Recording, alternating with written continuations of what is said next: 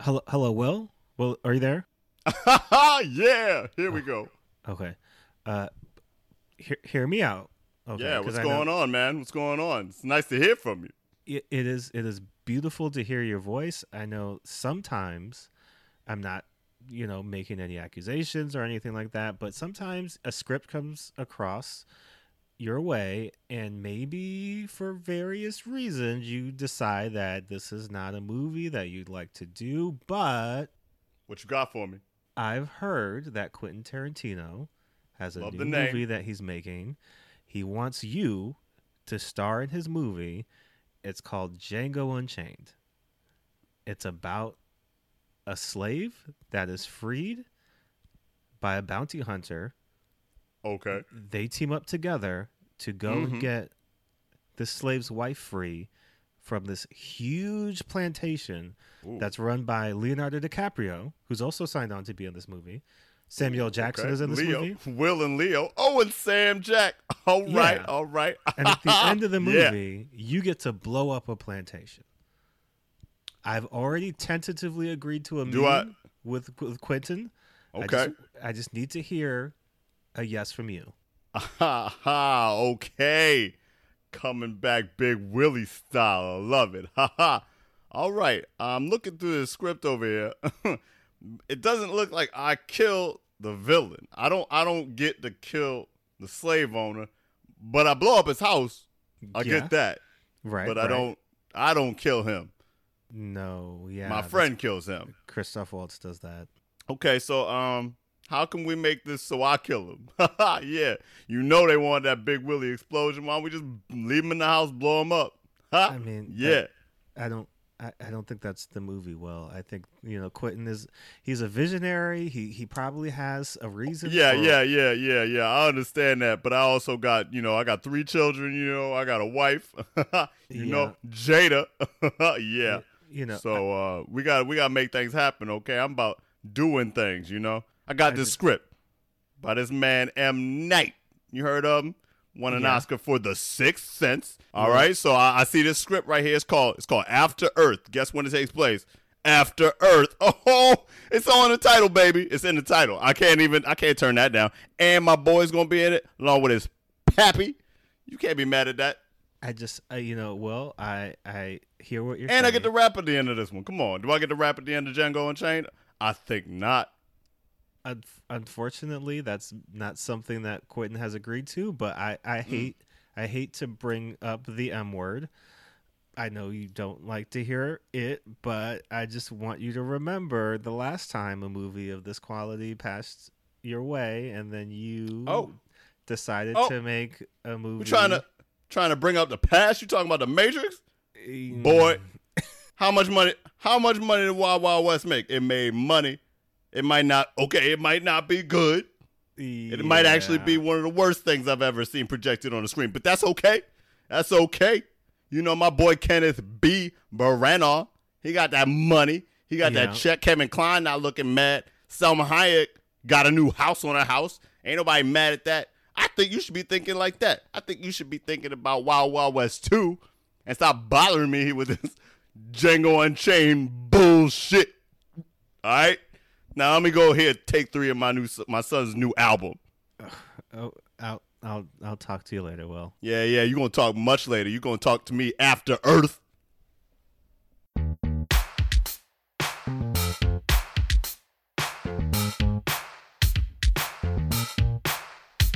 You can't save us. We don't want to be saved. You can't save us. We don't want to be saved. You can't save us. We don't want to be saved. You can't save us. We don't want to be saved. You can't save us. We don't want to be saved. You can't save us. We don't want to be saved. You can't save us. We don't want to be saved. You can't save us. We don't want to be saved. What's up, everybody? Welcome back to another episode of White People Won't Save You. This is the podcast where we look at all these wild white savior movies. We break down the white savior trope in film, and then we recontextualize them through a Black and POC lens. We have another great episode, I think, today, because we were talking a little bit before we got started, and like just hearing some of the opinions, I feel like this is going to be a good conversation. But today Joining us on our show, we have another special guest. Again, I always do this. Let me introduce myself. I'm Jordan Clark. I'm your host.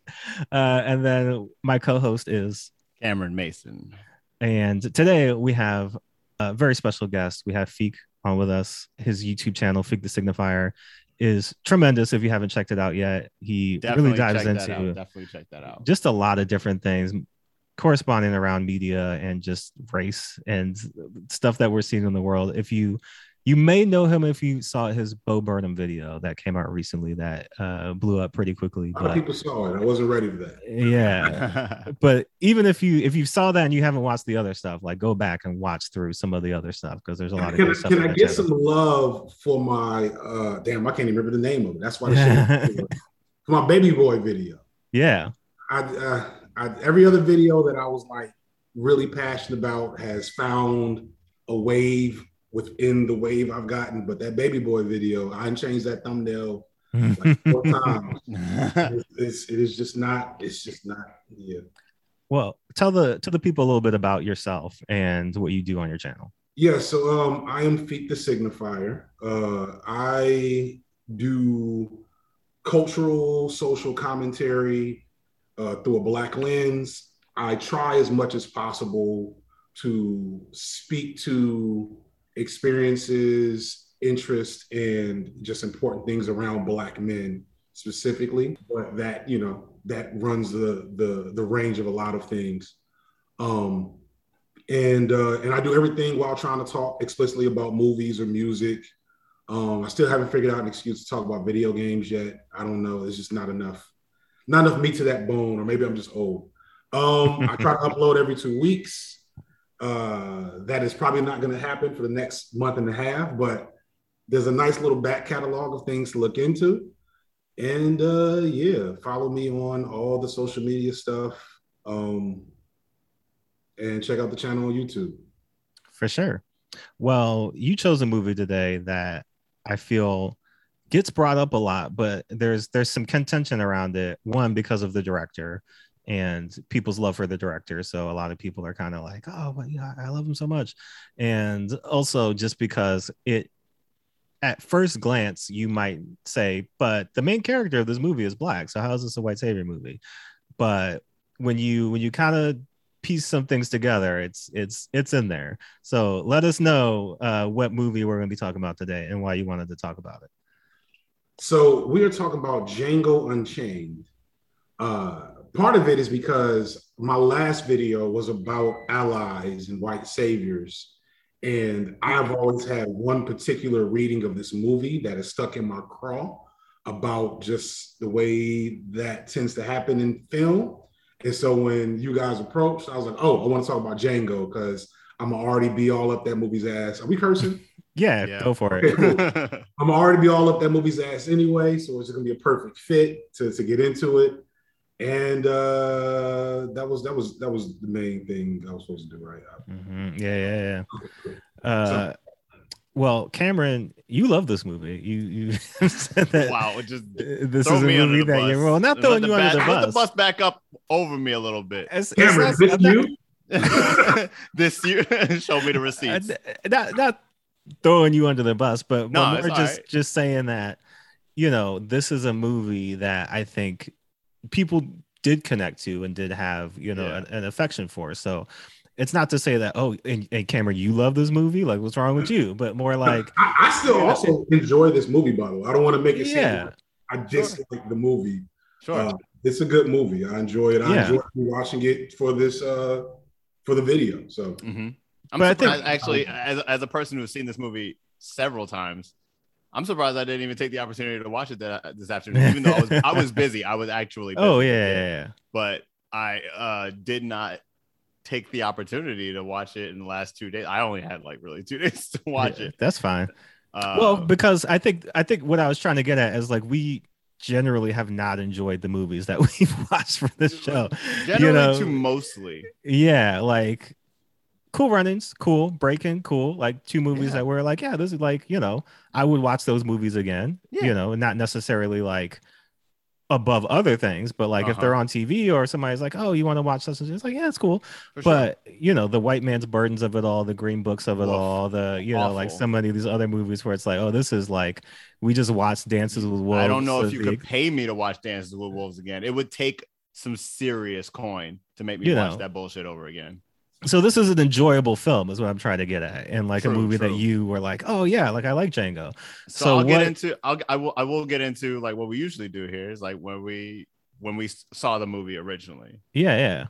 So I originally saw this. My family had kind of a thing where every Christmas we would go see the Christmas movie, the Black Christmas movie, whatever we got. So, you know, before it's been like The Preacher's Wife, it's been Dreamgirls was one year.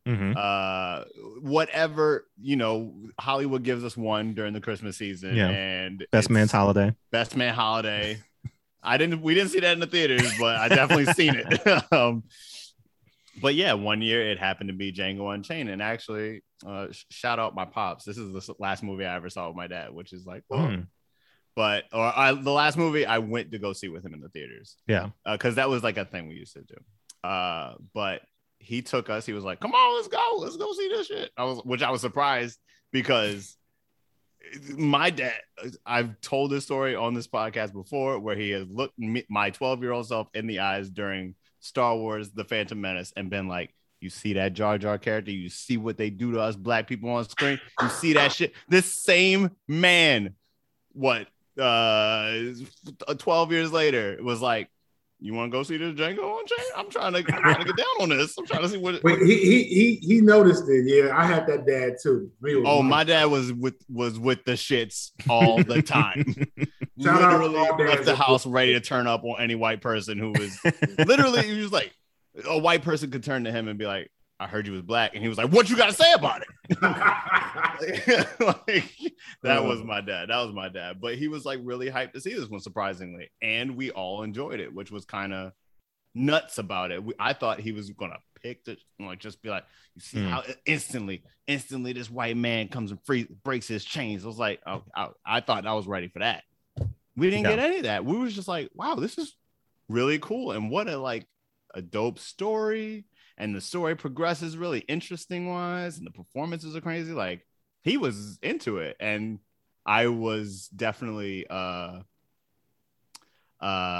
relieved. I'm gonna say I left that movie relieved.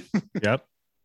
But also thoroughly entertained. Like, it was a Tarantino movie, and it was. Yeah. It did numbers. It was awesome. Yeah, I think it's still his highest grossing film. It is his highest grossing movie too, which is crazy. Wow, I would not have known that. But I guess no, that was his most commercial film. Yeah. At that time, yes. Yeah. And I think it was came in at 400 something. Yeah. And Glorious Bastards was his previous film. And that made 321 million. Django made 425 million. Yeah. You forget Tarantino's such a big name that he's one of the kept himself underground almost this whole time. He's one of the few filmmakers who can do this. Come out with an original idea and literally just have that brand, his brand behind it, and draw audience regardless. But anyway, that's my experience with the movie. Yeah.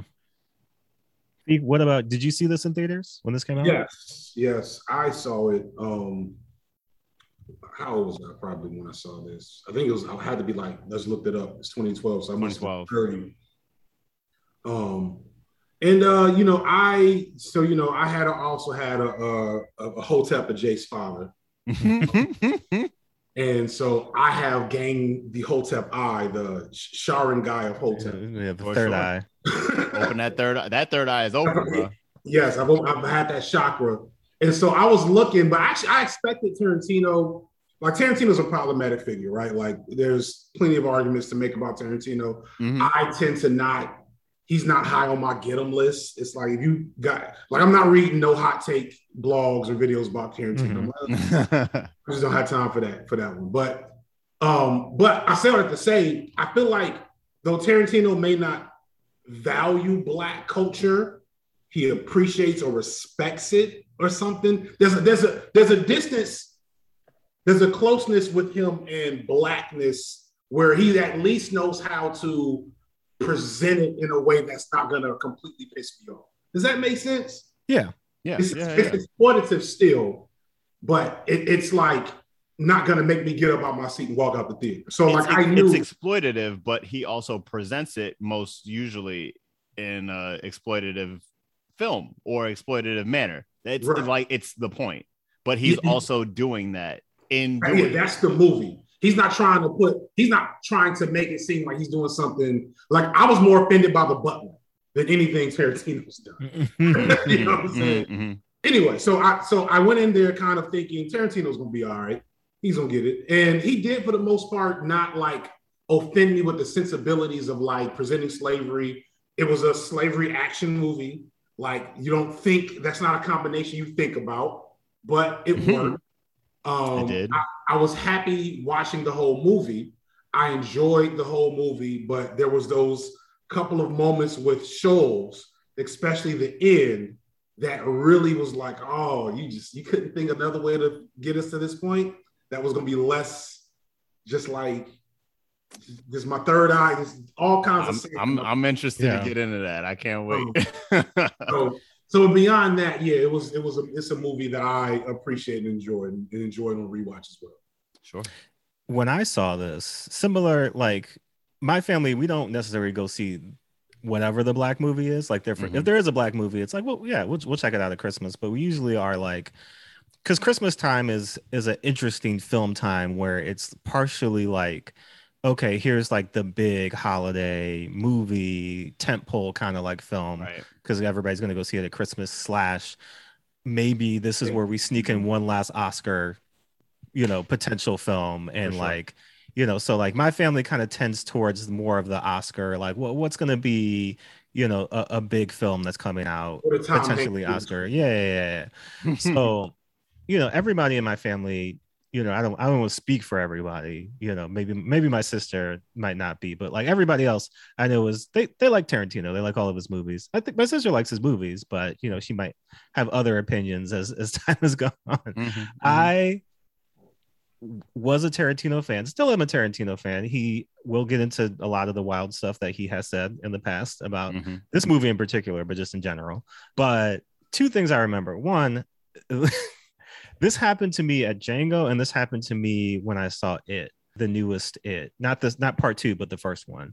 Is that there was just like whole families at this movie. So like I remember there was a black family walked in, and it was 2 parents and then like 3 or 4 kids, but the oldest one was probably 9.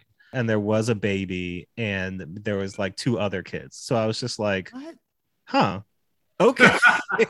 Like, I don't think this is a family film, but I'm not going to tell you what to do with your children. So if you want to bring them to Django, and it is one of those things, like, I'm sure this probably happened at Amistad as well, or one of these movies that's like, my kids need to see this. Like, they need to see what it was like. So like, expose them young and show them. But, Django's not historically accurate at all. My folks took me to see Rosewood, yo. Like, fam, that movie is not for kids at all. No, it was weird. But I saw the same family when they left out, and they looked happy. So I mean, I can't say what was going on, but then I remember liking the film, but then after not thinking about it, but in the Tarantino canon, just being like, that was a good movie, but it wasn't Pulp Fiction to me. It wasn't Reservoir Dogs to me.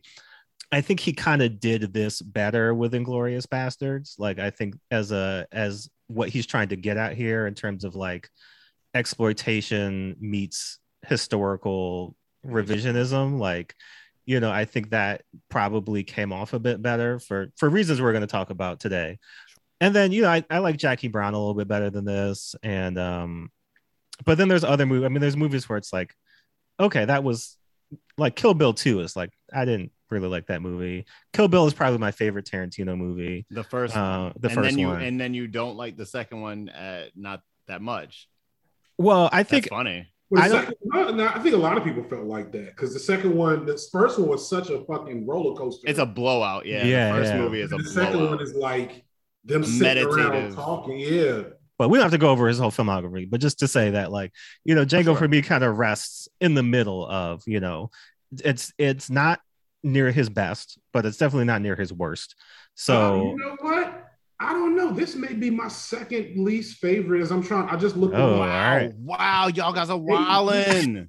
Y'all guys are wildin'. I'm sorry. Y'all guys are wildin'. Above. I'm about to look through them. Okay, so while you're doing that though, Cameron, where is Django for you? Is Django his best movie? It's not at the top. It's not at the top. Okay. And actually, Pulp Fiction is not even at the top for me, honestly. What's at the top? I would say Jackie Brown's at the top. Jackie Brown's at the top. Okay. It's like it's the slickest, most straightforward version of his movie that you'll get, right? Yeah.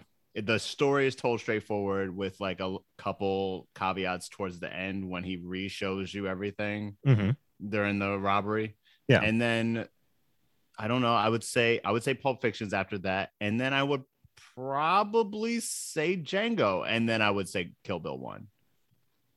So not it's my top 3. It's in my top 3. But where's Reservoir Dogs then? Is that not Reservoir Dogs? Yeah. Hot take. Yeah. Reservoir Dogs is a fine movie. I love it. I love it. Coming out the gate hot. Okay. Yeah, I've always seen Reservoir Dogs as like, okay, so like the story itself is really interesting, right? Mm-hmm. Yeah. And the way it's told is really interesting, but save for like a few scenes, it's shot and like presented plainly and almost boringly.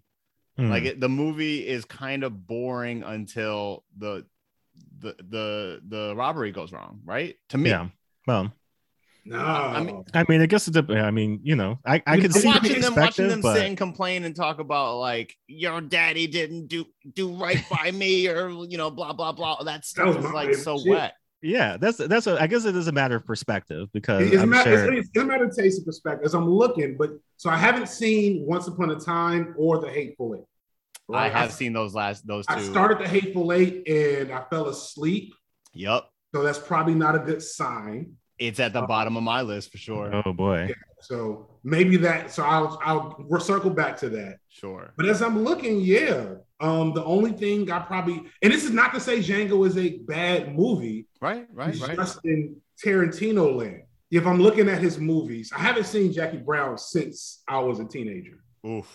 So it's maybe I'll circle back to that to see if that's really. But my favorite is Reservoir Dogs, probably, as I'm looking, or maybe Kill Bill Volume 1. I don't know, but the bottom line is Django is the only Tarantino movie aside from Jackie Brown, which again I saw at 14 or some shit.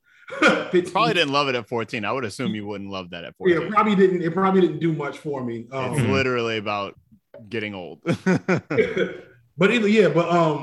the rest of the joints is like it's perfect, edgy stuff, and Django was all of that. It's just like somebody said to me, the characters in Django just aren't as engaging as the characters in these other movies. Sure. Specifically Django, who spent most of the movie with, and I get why it will be maybe in bad taste to write.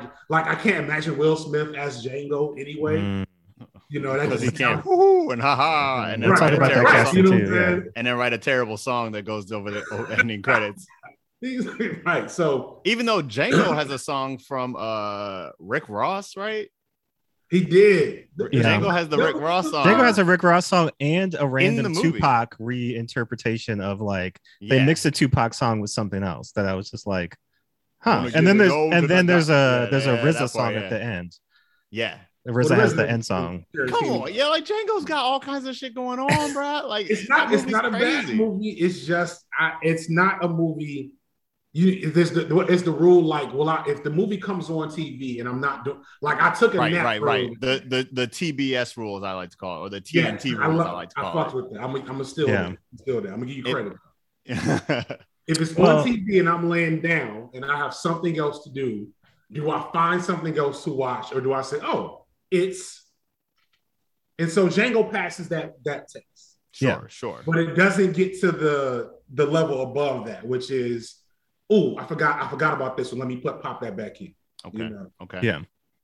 So it sounds like there's a lot for us to discuss and talk about. So Cameron, give us this 5 minutes of white bullshit for Django, just so we can get through, because I mean, I feel like it's a movie that a lot of people have seen multiple times, but also just so everybody's got like a basis for us to kind of continue the conversation. We're gonna get 5 one of these days. I want to try. Okay. 3, 2, 1, go. All right. So it's Texas, just before like the Civil War, I'm thinking, and we literally meet Django being transported from one plantation to another, I would assume, among other slaves. They're on foot in the middle of like the Texas desert. They're just slaving through the desert, literally. And one night in the middle of the forest, a weird guy with a carriage with a tooth on the top, with a springy tooth on the top, pulls over these slaves and the two brothers that are shuffling them through the desert. And he is this man, Dr. King Schultz, the dentist / bounty hunter, is hunting them down. He's got a warrant for Django, right? He has some type of info on. He's got a warrant for the 2 men that are transporting Django. He's got a warrant for the Speck brothers. Yeah. Brickle, I don't know, whatever they are. Yeah. He's got a warrant for the Speck brothers. So this is where I haven't seen the movie recently. What does he do? I know. Tag me in. I'm tagging you in. I'm tagging you in. All right. So in the first scene, terrible. He has the warrant. He needs Django to identify the brothers. Yes. Hijinks ensues. The slave masters get killed in spectacular fashion. And then he kind of basically, him and Django go on a buddy action comedy routine for the next 45 minutes, where they kill one guy in a saloon. Then they kill the Brickle brothers. In the process, him and Django start to form a bond. He admires Django's natural killing ability. He's good at it. He's good at it. Yes, he's good at it. He tells Django about his wife. So that's that's where the plot kicks in, because the actual plot kicks in a good 45 minutes later. Yeah, it's true. But we have fun. That whole there's tons of fun to be had. There's tons of fun to be had between there and then. We're lots of killing between then and there. Lots of killing. Fly ass Jamie Foxx in the blue suit on the white horse. Yep. So I'll get back into it. So all right, tag you back in. And before you go, Cameron, just an important thing to note in that time period is that Schultz has Django as kind of like in a weird collateral position, because he's like, slavery is terrible. I hate slavery, but also I need you, but you know, for this slave, and I need you to stay a slave, but I will promise you your freedom. Yes. Right. If you help me on this mission. Yeah. Right. And so they go to Big Daddy's, where the these particular Big Daddy is Don Johnson, right? Yeah. So they go to the Tennessee plant. Basically, he pseudo frees him, so he buys him like the fly blue suit you were talking about. And Django is like all cleaned up, suave, and ready to go. He's got a gun by his side. He's riding a horse by himself. He's doing good. And they go to Big Daddy's plantation in order to they kill that dude. That's when they kill the brothers. You got to get to basically after they kill Big Daddy to the end of the movie. Yes. So they kill Big Daddy, and then Django tells King Schultz about his wife Broomhilda, who used to be on that plantation, and they know that she might be at the Candyland plantation. She's somewhere in Mississippi. And they learn that she is owned by the owner of that plantation, Calvin Candy, played by Leonardo DiCaprio. So they set out on a mission where King Schultz will free Django, and Django will get his wife, and King Schultz will get his bounty. So they go to Mississippi, go to this plantation. Calvin Candy owns this crazy big plantation where he's holding Mandingo fights. You meet him, they're holding a Mandingo fight in like a little salon area, and he's just sitting there watching it with like a cigar and booze, and these men are killing each other right in front of their face.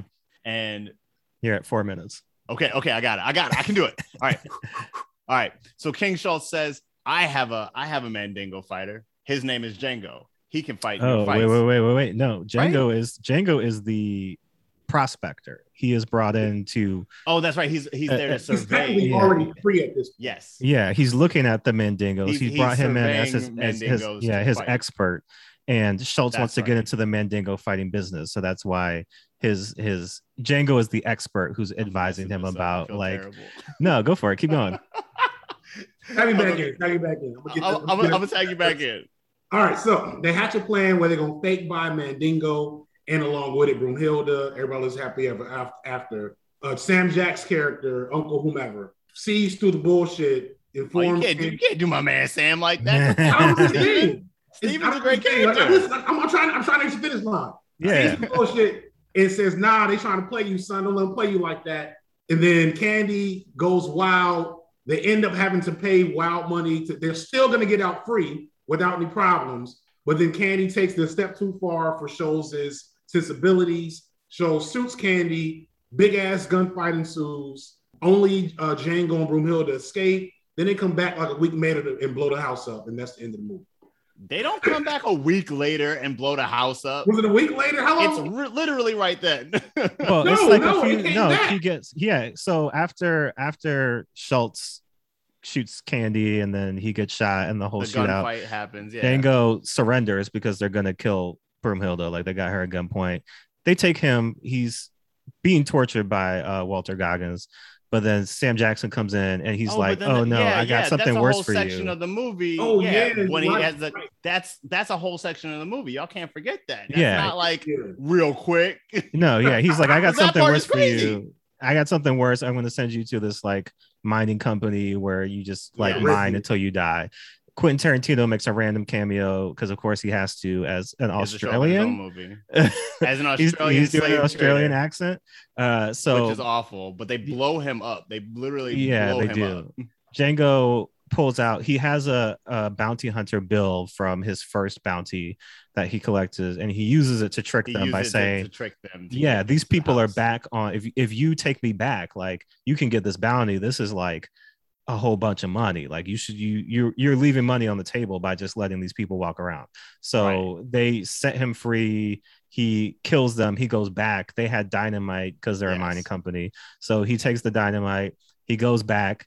He subsequently just murders every other like slave trader in the house and shoots the wife who like flies back into like another room.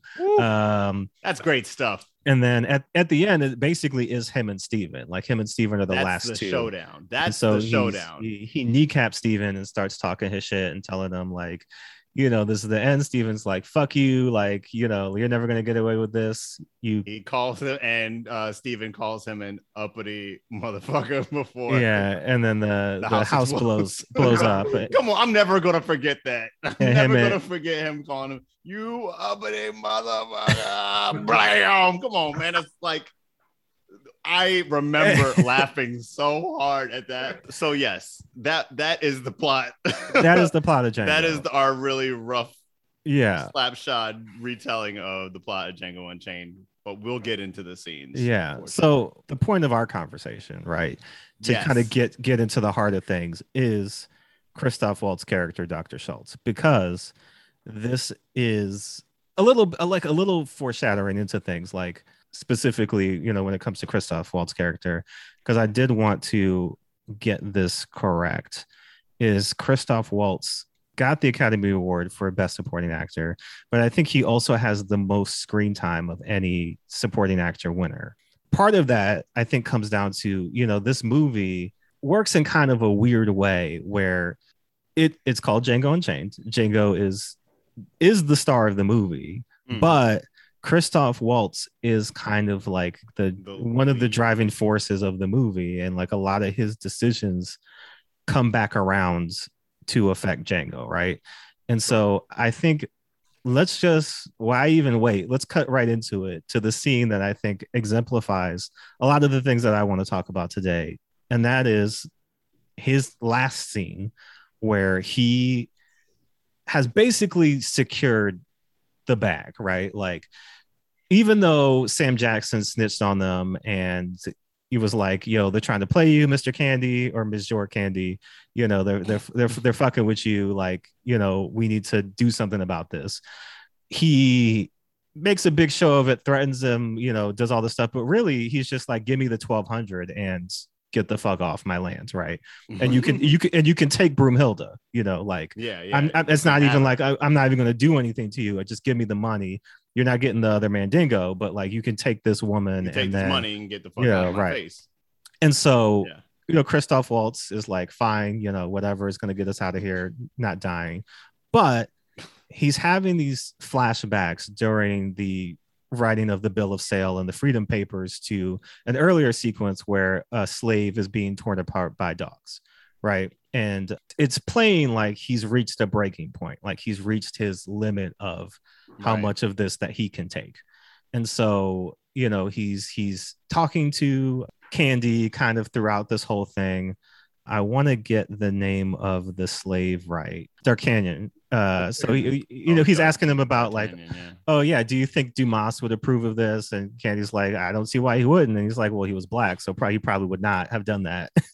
And he's just like, you know, I don't give a shit. But there's kind of there's a pissing contest happening here between Candy and Schultz.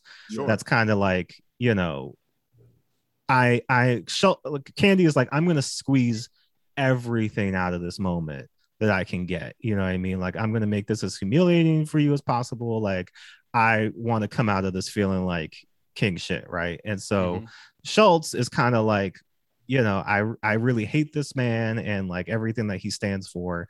And so it's, again, basically the bag is secured, right? Like, he's done it. They're about to leave.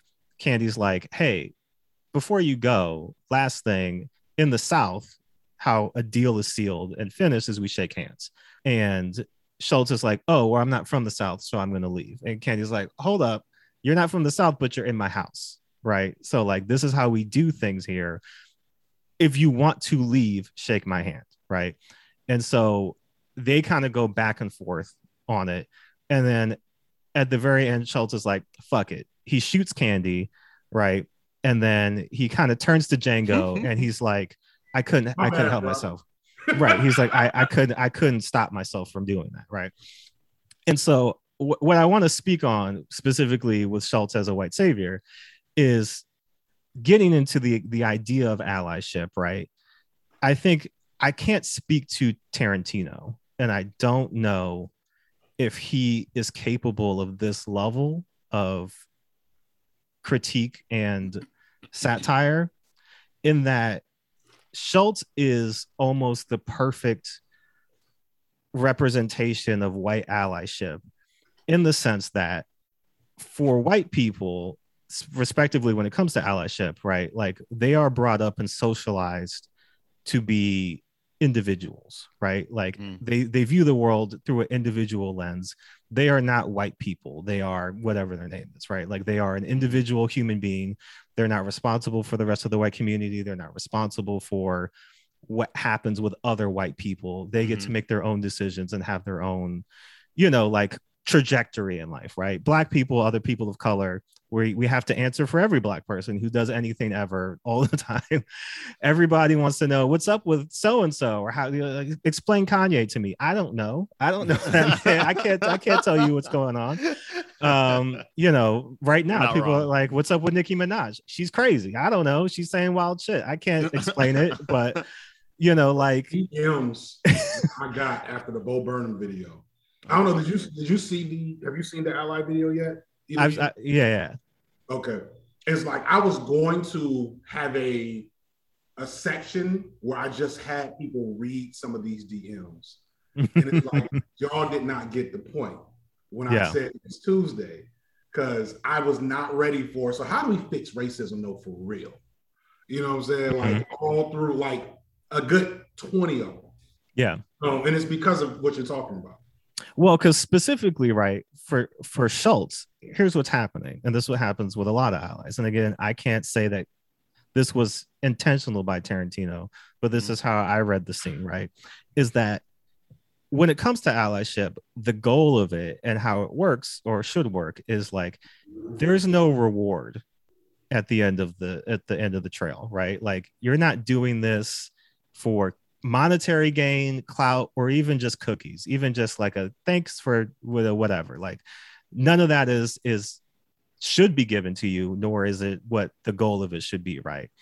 But for white people, because of, again, talking about just socialization to see themselves as individuals, they're coming at it from a, well, what do I do and what can I do and what do I want and like what are my limits, right? Because what's happening in the scene is that Schultz himself is being put down. Schultz is receiving humiliation and all this stuff, and so he makes it about him, right? But it's not about him. It's about Django and Hilda, right? Like what it's supposed to be is Django and Hilda have suffered slavery, right?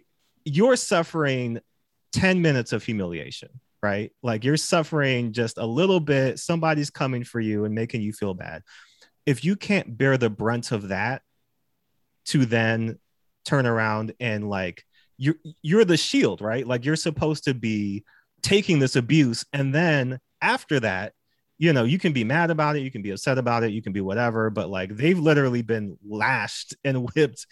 Somebody's just coming at you for a little bit here, right? But he cannot get out of himself, get out of his own way, get out of his own idea, right? He has to, he literally turns to Django and said, I couldn't help myself. I couldn't stop myself from doing that. I couldn't stop myself from making this whole situation about me and how I feel, right? Yeah. And so I don't think that was Tarantino's intentionality, because I don't think he was thinking about it that deep. I think part of it was, we have to get you out of here because you don't fit into the third act of this film. Yeah. Right? I shoot all the people. Django is the real screenwriter problems. That's real shit. Yeah, Django is the hero. Django has to blow up the house alone, get revenge alone, right? It's right true, off though. into the sunset. It's true though, because it wouldn't sit right with you, the viewer. It wouldn't. Yeah. So we have to get Schultz out of here somehow. Because right? we'd probably have a lot more to say about this movie's fuckery if King Schultz is the person who blows up the house at the end. Yeah. Or if he has anything to do with it, right? If he has anything to do with it, yeah, exactly. You know, so like he has served his purpose. He has freed Django. He has secured freedom papers for Hildy. He has, you know, done all the things he needed to do from a narrative standpoint, and now it's time for him to get out, right? But looking at it from an ally perspective and a white savior perspective, it's also like all you had to do was shut the fuck up, shake the man's hand, and walk out the house, right? And you couldn't stop yourself from doing that. And it's the same thing where you have white allies who, like, you know, we're not doing slavery anymore, but, you know, just the moments where it's just like, all you had to do was just get out of the way and not say anything, not do anything. But because you hate racism so much, you just had to say it. But it's also this like, if you aren't actively doing something as an ally, right? Like it feels like you're not being an ally, when sometimes you don't have to do anything. You just have to stand aside and let something happen. And and sometimes take an L, right? Sometimes being an ally means that you take an L in order for somebody else to advance, right? And again, it's not about, oh, look at this altruistic thing I did, like people should be proud of me, but just like, but that's the thing to do if you really want to be an ally. And in that moment, it was like the worst example of failed allyship, because he literally, like, if Django does not, the whole thing. if Django doesn't get out of that situation, like he's dead, Hildy's dead, like it's over. You know what I mean? So like the gamble and the risk of that situation isn't just we go to jail, or, you know, like we lose out on some money, or it's like literally their freedom and lives.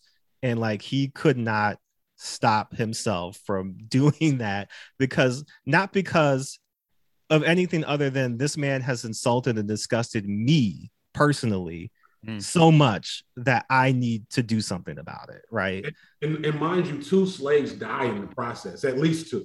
Yeah, there's a very explicit scene in like the third wave of white shooters that come through the house. The first one, there's 2 slaves that just happen to get in the line of fire, and like it's very purposeful. It's like, so I'm of 2 minds. I'm wondering if Tarantino did it on purpose. The question is, why isn't it addressed? Yeah. Is it not Hasn't it addressed? addressed that he shot those other two slaves? No, why doesn't it address that? Show, like, why isn't there a throwaway line from Django that says, well, maybe Like there why is he no, had to do like why he had to do that? yeah, like, and so there is is there no throwaway line so that the audience gets to decide for themselves, and or I don't know. I want that to me would your interpretation of that missing piece would dictate what Tarantino's point was. Did he have a point? Or I don't know. I don't know. I don't know either. I'm actually interested in like how you're able to distill like all of the movie into what happens to King Schultz at the very end. Because literally, like, so the reason we're here is because this is a white savior movie, and it's a white savior movie. Literally in the first scene, King Schultz comes and frees Django. He has been saved by a white man. Now this is a white savior film, right? Yeah. And he doesn't save him for any other reason than he needs him to do a job. Right. But all men are selfish. Everybody's selfish, right? Yeah. So but he even says, like, it's another wrinkle of his character that doesn't get really discussed that much in the film itself, but it's similar to what we were kind of talking about with Amistad, where it's like he's one of those white people who, slavery is bad, right? It's gross, it's grotesque. Yes. I hate it. Also, what do you want me to do? Right. And you would hope this is an act of altruism, his freeing him, or in Amistad, Matthew McConaughey taking up the case. Yeah. But it's really to elevate their personage, right? Yeah. Like he doesn't want a slave. There's nothing. He doesn't want to do anything with Django. Want a slave. He doesn't even necessarily want to have to free him. He's just like, oh, this is a key to something I can do. This is a tool to get the job done. But if Django was a free man, they wouldn't hang out.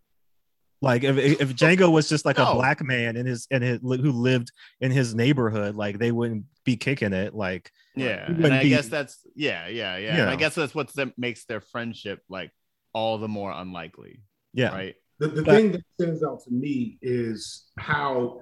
So here's the thing. I touched on this in the video. It's not the thing that bothers him so much about Candy. Isn't just that Candy's a brutal slave master. Is that Candy? So one thing they get over about Schultz is that he's really into his German bag, like, or is it whatever? I think it's German. He's German. Okay, he's really into his German bag, like all the. He calls him a Siegfried, and he's just so loves that Brunhilde speaks German. He's attached his identity to his European, his sense that the European culture and masculinity and refinement is so above what he sees in America. Sure. That's something he gets over throughout the movie. And so what bothers him a lot about Candy is not just the brutality of slavery, but the brutality of slavery matched with we are high society too. We are equals, me and you. And that's what Candy does to him in those final scenes. And the key there is the woman playing Beethoven. When he's having these flashbacks, it's juxtaposed with the sound of Beethoven. Right. And so it's forcing him, this is very metatextual. I don't know what Tarantino was thinking, but he did want to get this across. I'm sure this was too much. It was the combination of Beethoven, the highest of European culture, with being in this slaver's house where he just saw a man get eaten by dogs, and how it's not about, oh my God, you're so brutal to these slaves, you have to die. It's, I have to prove that we are not the same. Right. I think a bit of that also true, because he does want to make a distinction for sure. Yeah. He even says that, I think. But I think what really kind of gets King Schultz's goat about the whole thing isn't necessarily the brutality, but his callousness about the brutality. Is Candy's callousness about the brutality. Like, he's hosting these Mandingo fights in a salon. Candy's sitting there smoking cigars and drinking brandy while this is happening, Like, he whips slaves mercilessly, and like perform and like sends the dogs after him, and he's laughing. Yeah, he had Hildy in the he's got a hot box that he just, will put slaves into. Yeah, exactly. And this is cute to him. And Yeah. the whole concept of Candyland was that it was a brutal plantation, and that he revels in this brutality. So I think what is supposed to be disgusting for the audience, and by audience, I kind of mean like the white audience who looks to be the ally in this situation. They don't want this situation going down. They don't like slavery, right? Yeah. So they see this movie and they see this plantation owner who is like, yes, brutal, but also callous and careless about it. Right. And I think that's what is supposed to be like, that makes you disgusting. It's very cathartic. You're disgusting. Yeah. It's very cathartic for the white audience that Shoals kills Candy. For sure. Yes. Yes. It's not Django who kills Candy. It's Schultz who does it because he's the altruist. Yeah. And so that actually solidifies that Tarantino didn't really know what he was doing with the whole scene. So I now have decided that Tarantino wanted his white audience to have a feel-good moment. So for them to be able to have shows, because the thing that flashbacks in my head, especially when you were talking earlier, is the riots of 2020 and the numerous images of white people who don't live in those neighborhoods, destroying property, vandalizing stuff, setting fires. And that's something I witnessed firsthand. That's something I have homeboys in Minnesota that were like, no, these white folks were out here in masks, in coverings, doing the most. Yeah. And then they left. Right. And we ain't got a target no more. You know what I'm saying? And there's lots of takes on it, right? I'm not saying that there's like poor target. Like, I'm not saying that, but there's not at all. A part to that conversation that still hasn't, in my opinion, really happened, where we come to the white folks that are so-called allies and say, hey, riot in your side of town. Do not come to our side of town and riot on our behalf. Right. Well, because that I guess that also extends into going back to, the previous thought of like, you are upset, right? Like, slavery is upsetting, right? Like, watching George Floyd being killed is upsetting. Like, it's not, if you are a human being and you've watched these things, right? Like, these are not things that you should enjoy seeing, right? Happening to anybody. And so you're angry and you're upset. We can kind of trace this a little bit to another scene where Candy's talking about, well, every day I wake up and one of the thoughts that crosses my mind is like, why haven't you killed me yet? Like, why haven't these slaves killed me? Like like there was a slave who raised me who for 30 years shaved my dad's face, with a straight razor. And at any time he could have just killed that man. And like, he didn't do it. And if I was him, it wouldn't taken me 30 years to kill him. Right. And it's this idea of like, we talked about this a little bit before too, like that if black people had the opportunity that we would do to white people what has been done to us, but then also that is somehow a goal, right? Like that revenge is a desirable thing that we want. And so a part of the question that I want to pose too, and we can continue to talk about Schultz, is like, watching this movie, who do you think this movie is for? Right? Like, is this for us to watch in the same way that, Inglourious Bastards was supposed to be like, a World War II kind of Holocaust, like revenge catharsis film where, they kill Hitler and they do all the things that people wish they could have done during World War II. And here we have a movie where Django whips an overseer and Django blows up a plantation and Django like does all these things that you might think black people would want to do. But like, did you watching this movie, not even were you like, go Django, but like, were you like, was it a cathartic film for you where you felt fulfilled in the revenge fantasy aspect of it? Or, as I was kind of thinking, is revenge just a white male fantasy, right? Like, is Death Wish, is all these other movies where a white man is just fed up with shit and he gets a gun and he goes and he does the things that need to be done people that have wronged because him. nobody's going to do it. So he's got to do it, right? He's got to be the one to do it.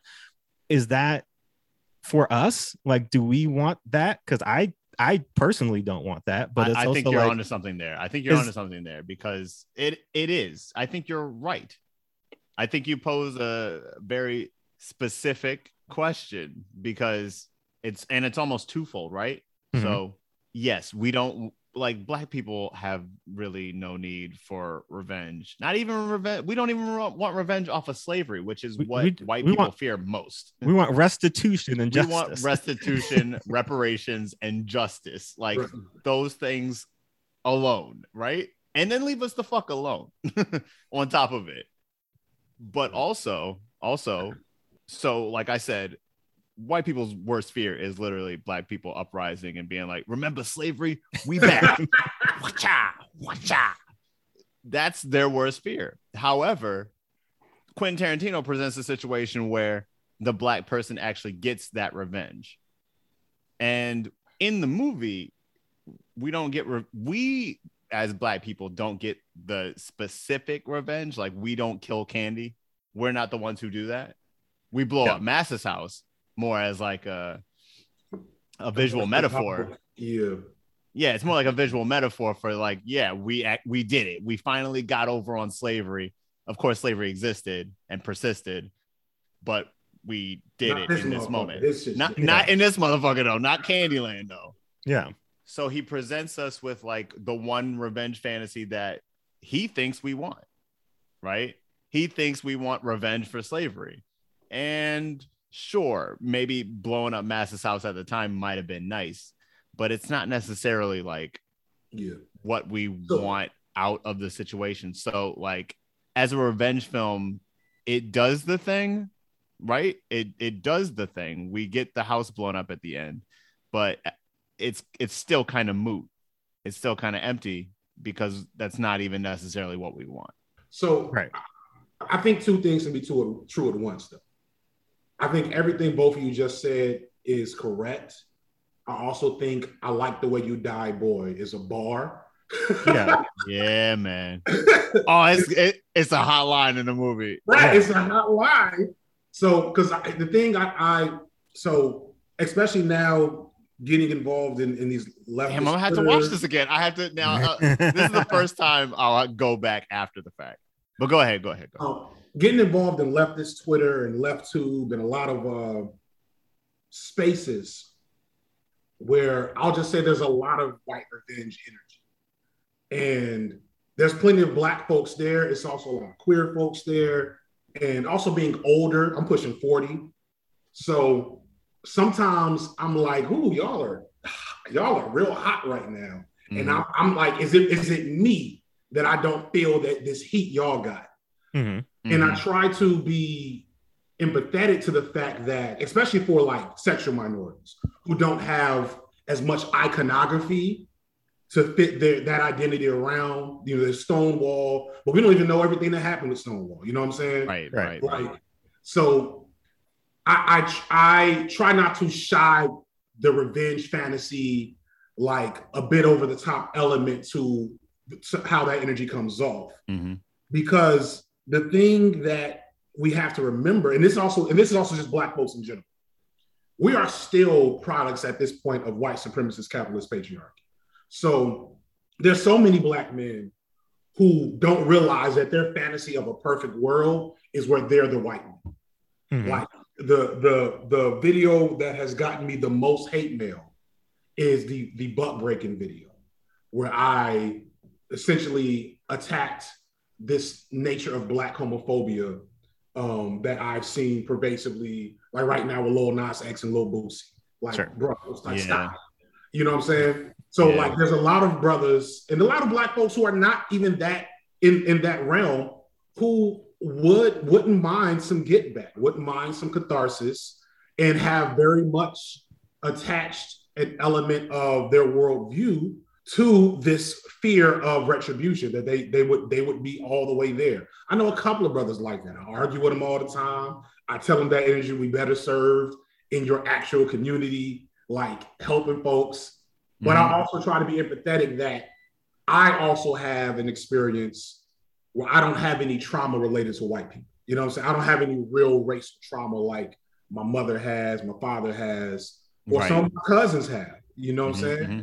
And so, like, when you have that trauma, and that's why I also be respectful to, you know, the queer fan base that I've amassed. I don't have those traumas. Those traumas are still very real and relevant and affect their perception. So, although I think as a whole, Black folks would much rather, if they say, look, the red pill is you get revenge, the blue pill is you get autonomy. I know we taking autonomy. Yeah. But like there's gonna be 3 folks that's like, you know what, I'm good on revenge. Let's do that. Mm-hmm. Right. Well, and the thing about revenge as well is like when you look at it in this movie in particular, but if you extrapolate it out to just like in general, like people have different ideas of what that means, right? Like, and not everybody's revenge is we kill them all and get them all out of here. Like some people's revenge is like you just have to go sit over there and you don't have power anymore, and like you just you have to just live maybe not how I lived, but like you don't get to make decisions anymore. Like you're just out the paint. You have to watch me grow and excel. Right. And so I think that's another element of it too, where you see a lot of, we can go down the list of all the movies where a white man again picks up a gun and just says, fuck it, I'm gonna do it myself, right? And like Black people, if we're talking about historical slavery, right? Like Black people did say fuck that, you know, like Haiti as a nation said fuck that, right? Like it's not like Black people never used violence as a tool for liberation, but it's always, when you look at like the full encompassment of it, is that Black people have never used violence as a tool for subjugation, I guess, in the way that it's been used on us. And so when you think about revenge, like, is that revenge, or is revenge just enough to get the autonomy that we're looking for, right? Like is revenge in the white supremacist capitalist, all the big cool leftist words, which is what Tarantino presents to us. It says, isn't this cool? And then there's revenge in the essentially the African tradition, or the African American tradition, which is community, you know what I'm saying, forgiveness, better words, you know, like the whole "we are not our ancestors" thing that I've always felt, you know. Right. So yeah, I think I agree with you what you're saying. I guess I'm trying to co-sign is that there's violent revenge and then there's retribution. Yes. Right. But then there's also the larger element, which, well, before we move on to this talking point, like, did anybody else have any other Schultz notes or thoughts on Schultz as a character? I mean, honestly, that's kind of straight up what he is. I mean, we presented him as the main things that he does. Yeah. With good and bad. Right. Yeah. Well, and the last point I will make is what we talked about a lot too, Cameron, is that like Schultz's intentions and desires are singularly focused, meaning that Django and Hildy, yes, you know what I mean? Like, I'm hoping these Black people, right, do this one thing, but it's not like, oh no, I'm tearing down institutions, or I'm using, you know, the power and autonomy that I have to make larger changes. I personally know these 2 Black people, and so I'm willing to do this for them. But Black people, I mean, you see it throughout the movie. It's kind of interesting. Like in the beginning scene, he frees Django specifically because he needs him for a job. There's 3 or 4 other slaves standing there. And I think he was like, you can go down to the town and like see if there's somebody who can help this gentleman and his leg and all this stuff. Or you can pick up that gun, you can go over there, you can shoot this man, you can get this wagon, you can get out of town, right? But the thing that's lacking in that whole situation is these are 3 Black men in the middle of whatever this is, Texas, Kansas, so, you know, some part of the country. This is Texas where they find him. Where are y'all going? You know what I mean? Like he's like, there's the North Star. Good luck, you know, but like his intention isn't to help them in any real way, because they're not useful to him. Django is useful to him. He will help Django, right? And then once he's formed this bond with Django, I will help Django and Hildy. but like just any old black person who needed help. Like if a black person was being beaten on the side of the road as he was driving by, I don't think Schultz would stop and do anything about that. I think he's in that sense of like, we're to Omar, it's all in the game, right? Like this is just what's happening. What do you want me to do about it? Like what do you want me to stick my neck out for some random black person in peril when I have other things to do, right? And so I think that's another facet of his character where it's like, and this happens in a lot of white savior movies, right? Like I'm invested in helping. It's the blind side, right? Sandra Bullock is invested in helping one black person achieve, but she didn't go back to that school and say, is there another one? Is there, is there more? Are there other kids that need help? Should I, right. Should I continue doing this? It was like, no, I helped the one and that's enough. Right. So the one thing I'll give the movie to their credit though, versus The Blind Side and your Green Books and all the other joints, is that most savior movies depict that one event as emblematic of making a huge difference, and that person's move is like significant. Whereas it kind of clearly depicts shows as, no, this is just the thing. This is just the thing I'm doing now. It doesn't try to overplay that particular factor, which probably saves the movie as from getting drunk, right? So if they don't really try to play up Souls as a savior, like that really would have hurt the film. So yeah. Well, let's move on to the Quentin Tarantino of it all and kind of speak to a larger point of the film, and that is, this is a movie about a black man who takes revenge, in a slavery setting, made by a white man, written by a white man. Like, Quentin Tarantino, this is Quentin Tarantino's interpretation of what black people want, basically. This is also his first go at, because Inglourious Basterds is after, right?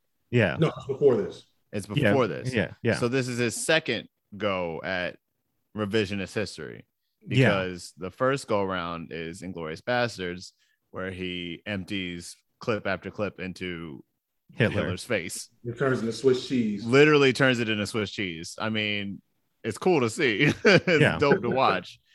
But did you do what you thought you did? And what did you really set out to do? Well, and that's other the than question. Present an option like, oh, this is nice. Right. And I think that's another larger question is, what does Tarantino do well? Right. He does genre well. He does dialogue well. Sure. He stages, scenes of violence and all that stuff in an artistic way, or in a cool, exciting way. And he's got great music taste, right? Great needle drop moments in the movies, all that stuff, right? Yes. But, and here's the issue, slightly with Inglourious Basterds, more so with Django, and we're going to get into this in just a minute too, about the difference between those two movies, is like, when you take genre, right, and this is a spaghetti western, yes, right? This is also, a pulp revenge film, right? And then it is also, I guess, a historical. Yeah, it's a buddy comedy. It's kind of like a historical, not drama. It's definitely a buddy comedy for a lot of it. Yeah, and so, but like with big genre trappings and elements, but it is also what he does best is exploitation, right? Like exploitation falls, like the umbrella of exploitation covers a lot of what he likes to do and gets into, right? Yeah. And so when you look at the idea and concept of exploitation and kind of, pushing the boundaries of things, and, that's another one he loves. He's a habitual line stepper. He loves really just like, how close can I get to the line without people yelling at me? Or how many times can I cross the line? Yeah, I was about to say, how many people can I endure yelling at me? Because people will yell. Right. And so it's one thing when that's Reservoir Dogs, right? It's one thing when that's Pulp Fiction. It's one thing even when that's Jackie Brown, which does have a black lead, right? It's another thing when that's actual for real history that you're interpreting. And also, I think, Cameron, we talked and recontextualizing, and you talked about this a little bit after we recorded the Dance with the Wolves episode, of like, so Django blows up the slave master's house, right? For a second in your mind, you're like, damn, yeah, that was cool. And then you think about slavery and you're like, well, nothing changed, right? Like nothing is just what was accomplished in that act in that moment, because we all know how the story plays out. Like we all know what happens. And so even that moment of quote unquote catharsis, like what is the point of this movie in the sense of like what Tarantino does whenever he does these things, right? Or anytime that he's got like just awful, terrible, racist, like they're a joke, right? Everybody's a joke. Candy's a joke. The pseudo Ku Klux Klan in the beginning is a joke. Yeah, they literally do shtick for like, there's a whole shtick scene for like at least 10 minutes of what not putting the holes in the anything for you asshole. Yeah, they didn't put the holes in the hood properly. Like some of them only have one hole to see out of. Yeah, and even like you said, like he's in the movie as a slave trader and he literally gets blown up. Like, you know, there's like so much of it where he's very clearly winking at the audience like these are bad people. And I feel like that's his level of performative allyship. Like, he's like, these white slave traders are idiots. They're dummies. And slavery as a concept is very foul. Right. The big difference is that at the end of Inglourious Bastards, when they turn Hitler into Swiss cheese, it's actually problem solved. The problem solved. The Holocaust is over now. We killed the general. Yeah. You're right. There's like you actually saved the Jews versus like you blow up Mass's house. You blew up one plantation fam. They're littered all over the country. It's a fear victory. Those slaves that were there that weren't in the house, hopefully not, will now be sold to different plantations. You split up a bunch of black families. That were probably already split up to begin with anyway. Sure. Honest. So I think the thing that I want to get into with Tarantino specifically, because we know how he gets down, and we know what he's about. Like, is this something that you can do with all of these genre tracks? Can you honestly and with nuance explore slavery? How far can you push these boundaries before it's just a joke, right? Like how far can you pull these things into a narrative before they become camp? Right. Like, and is that because I'll find the quote real quick. Just a little tease of some of the reaction to this movie is that when you look at what Spike Lee had to say about it, he was not happy. Yeah. He was very. But when is he, honestly? No, right. You know, but I mean, he was basically like, this was this was an insult to my ancestors. Like, I don't want to see that movie. I don't want to hear about that movie. I don't want anything to do with that movie because like slavery is not, you don't play with that, right? You don't mess around with that in a Pat Spike Lee response. Yeah. And like, I get where he's coming from, right? Like, I understand the idea. I personally, when it comes to slave movies, I've seen enough, you know, like they serve a purpose, right? Like obviously it happened. It is history. It's part of our history as Black people. Like it's something that we continue to reckon with to this day. Nothing has really been resolved. Congress has not even actually apologized for slavery. Like it's still a thing that is like, oops, you know. Yeah, no, you are 100% correct. But at the same time, right? Like the depictions of slavery and slaves, there's levels to it, right? On the one hand, you've got just real bad slave made for TV movies, not talking about Roots, but other movies that are just kind of like with the wind. Yeah, like here are them slaves, and like, ooh, wasn't it hard to be them and all that slaves stuff. Yeah, but you know, and then on the other end, it's like Beloved, right? Where it's just like, oh wow, like Toni Morrison, like wrote a masterpiece of a novel that really breaks down the pains and the hardships of enslaved people while they were enslaved and the trauma that like reverberated after enslavement, right? Like I would say that's the middle, and then further on you have like I did a review of it. Janelle Monáe's in it. Antebellum. Thank you. Where it's essentially just torture. Yeah. You know what I'm saying? So like there's a spectrum. Maybe Toni Morrison in the middle. Right. And so you've got stuff where it's like to not be genuine and honest about the horrors of slavery is like to write a Texas history textbook where it's just like, oh yeah, like well, it was kind of bad for them, and like they didn't get to eat cake, but also, they were happy on the plantation. Like sometimes they had holidays, like all that shit, where it's just like, okay, like you're lying out your ass about it to make people feel better. And then there's just like, we're going to show it to you. Like, you're going to watch slavery in action. And even part of Tarantino's deal with the movie, where he was like, the actual history of slavery was way more violent than anything I showed you on screen.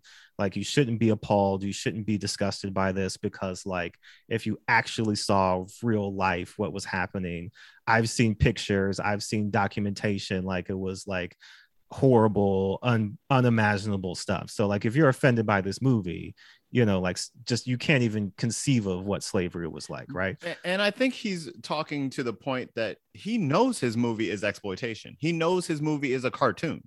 Yeah. Like, you know what I mean? Django Unchained does not present itself as fucking historical fact. No. It sets itself in a world of historical fact. Yeah. But also a woman is lifted off of the ground by a single bullet. Yeah. In this All movie. it's Like, missing is like a cartoon sound effect when she flies. Yeah. It's ridiculous. It's wholly ridiculous. But I guess the question that I'm trying to pose is like, yeah, like, is we can slavery in the context of this conversation, but even just in general, like historical atrocities, traumas, etc., like, is there room to even play around with that, in the sense of like, I think there should be. Do we always take it 100% seriously, or is there room to play around with it? But then when we're playing around with it, what's the limit? Like, where do we say, okay, but hold on a second, like, like now it is a joke. Like, now we're actually crossing the line where like, we should never really get too comfortable with what we're seeing, or like, even if there is an element of like, yay, he shot the slave master or whatever, like, because we have to endure 45 minutes of Black people in terrible trauma and pain. You know what I mean? Like, what yeah. One thing that I mentioned in a couple of my videos when I look at media from this window in time is that the Obama era had us feeling real generous. You're not wrong. It's and had everybody like, it was, because if you think about, so we compared it to the Holocaust movies, or to his Holocaust movie. You couldn't have made Inglourious Bastards 10 years after the Holocaust or 20 years after the Holocaust. And there's like numerous at this point comedies and like ridiculous farces about the Holocaust, because the distance from the Holocaust, the damage of the Holocaust. Well, I'm saying this with a grain of salt as a non-Jewish person who doesn't fully get it, but just from perception, the way we feel the Holocaust is very much as a capsule in time at this point. This horrible thing happened then. Slavery, we know very well, still has ramifications on everything we're doing right now. Yeah. Mm-hmm. And when Obama was elected and we started getting into this post-racial society bullshit, it was almost like, hey, can we start doing, because don't get me wrong, there are really funny things you can do with slavery, with all kinds of fucked up things about the Black experience. I would look at like literally the entire series of the Boondocks for that example. Perfect. Exactly. There's tons of room for creative and comedic and other things to do with essentially the history of slavery and Black, struggle in this society. But you can't joke about it because it's still going on. You know what I'm saying? And so it's like, if your homeboy gets sick, you're not gonna clown him while he's sick. When he gets better, it's like, man, your ass was sick as hell. Your goofy ass shouldn't have ate that. You should have wore a mask, whatever it is. Right. You know what I'm saying? So like, that's a big part of it, is that at the time, I don't remember thinking like Spike Lee thought. I remember, because I think we were all high off Obama, literally. And so it didn't fully, I didn't fully engage with the problematic nature of making a slavery action buddy comedy, because I wasn't feeling as bad about all that shit as I did before and after Obama. Yeah. And of course, this is not a this is not the critique Obama show, but Obama's presence did definitely feed into a collective psychosis in this country. I would say, I would go even further and just say like that emboldened Black people and white people to just feel that everything was solved. Yeah. Mm-hmm. Or I will say white people were the ones who probably thought everything was solved, but Black people definitely got a little more comfortable. Yeah. It doesn't take a lot. It doesn't take a lot for white people to get bold, but that's when we started. That's when we started inviting people to the cookout. Yeah. Yeah. We were handing out passes to the cookout left and right. And so that was a really cool dance. Here's a pass to the cookout. Like he didn't let me get the drop ready because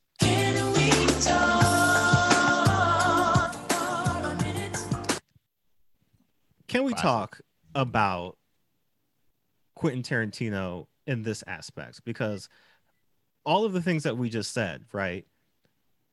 Can Quentin Tarantino make this movie? And what I mean by that is when you look at everything that Feek just said, right? About like, okay, there's got to be a level of sensitivity to it. There's got to be a level of understanding to it. Like, can a white person make that movie? And not even just from the standpoint of like, should they be allowed? Should we let them do? White people have made stuff before that has spoken to the Black experience, whether or not it was directly involved with other, Black people like assisting and helping along the way, or they understood at least a facet of it and stuck to that, and then made something that's like, okay, yeah, we get it. Like that's I'm always shocked to know that a white man directed The Wiz. Yeah. What? But you didn't know that? No, I did not know that. Hold up. For real? And you've seen The Wiz, right? Yeah. Well, yeah, I've seen The Wiz. It's just I'm blown away. Who wrote The Wiz though? Well, no, there's no way. No, there's no way. Well, Black people created the book and lyrics and score, obviously, because you can't fake the funk. I can't. I can't. But a white man, Sidney Lumet, director of Dog Day Afternoon, many movies, honestly, but Dog Day Afternoon, Serpico. Yeah, Serpico. He directed Network. This dude, Network. Okay, so all right. So he's a beast then. He's a beast, but he was also able to bring you The Wiz. Yeah. Well, and even like a movie that we've talked about before that we both really love, Last Black Man in San Francisco, directed by a white man, directed by Joe Talbot. Yeah, co-written by a white man. A lot of people thought it was directed by that dude Jimmy Fails, who was in the movie, but it was directed by Joe Talbot, who's his friend. Yeah, and Joe Talbot also co-wrote the movie with him. Right. So like, seen that. I thought that was a show. That's not. What's the dude name? Obviously, I'm wrong, so never mind. Yeah, if you haven't seen it, you should definitely watch it. It's a fantastic movie. Maybe one of the best movies of the past 20 years, honestly. Yeah. It's where I know Jonathan Majors from before, everything else that he was doing. That movie introduced the world to Jonathan Majors. Yeah. But all that to say that, yeah, white people, they can do it. Like, it's they're banned from it. But I think when we look at specifically the Quentin Tarantino element of this, right? Sure. Quentin Tarantino, I'll make a correlation that's probably not obvious, but I'll explain myself in a second. Quentin Tarantino, very much like Tyler Perry, right? In that Tyler Perry, you're in my face screwing up, right? You see that, right? You ain't telling. I'm waiting for the hook. Yeah. You ain't telling Tyler Perry shit. Tyler Perry writes it, directs it, does the whole thing. Again, brags, I don't have writers. I do it. I do everything myself. It's all me. Very true. Quentin Tarantino, same thing. Nobody's telling Quentin Tarantino anything. Nobody's writing Quentin Tarantino's movies for him, with him. He does all of this on his own.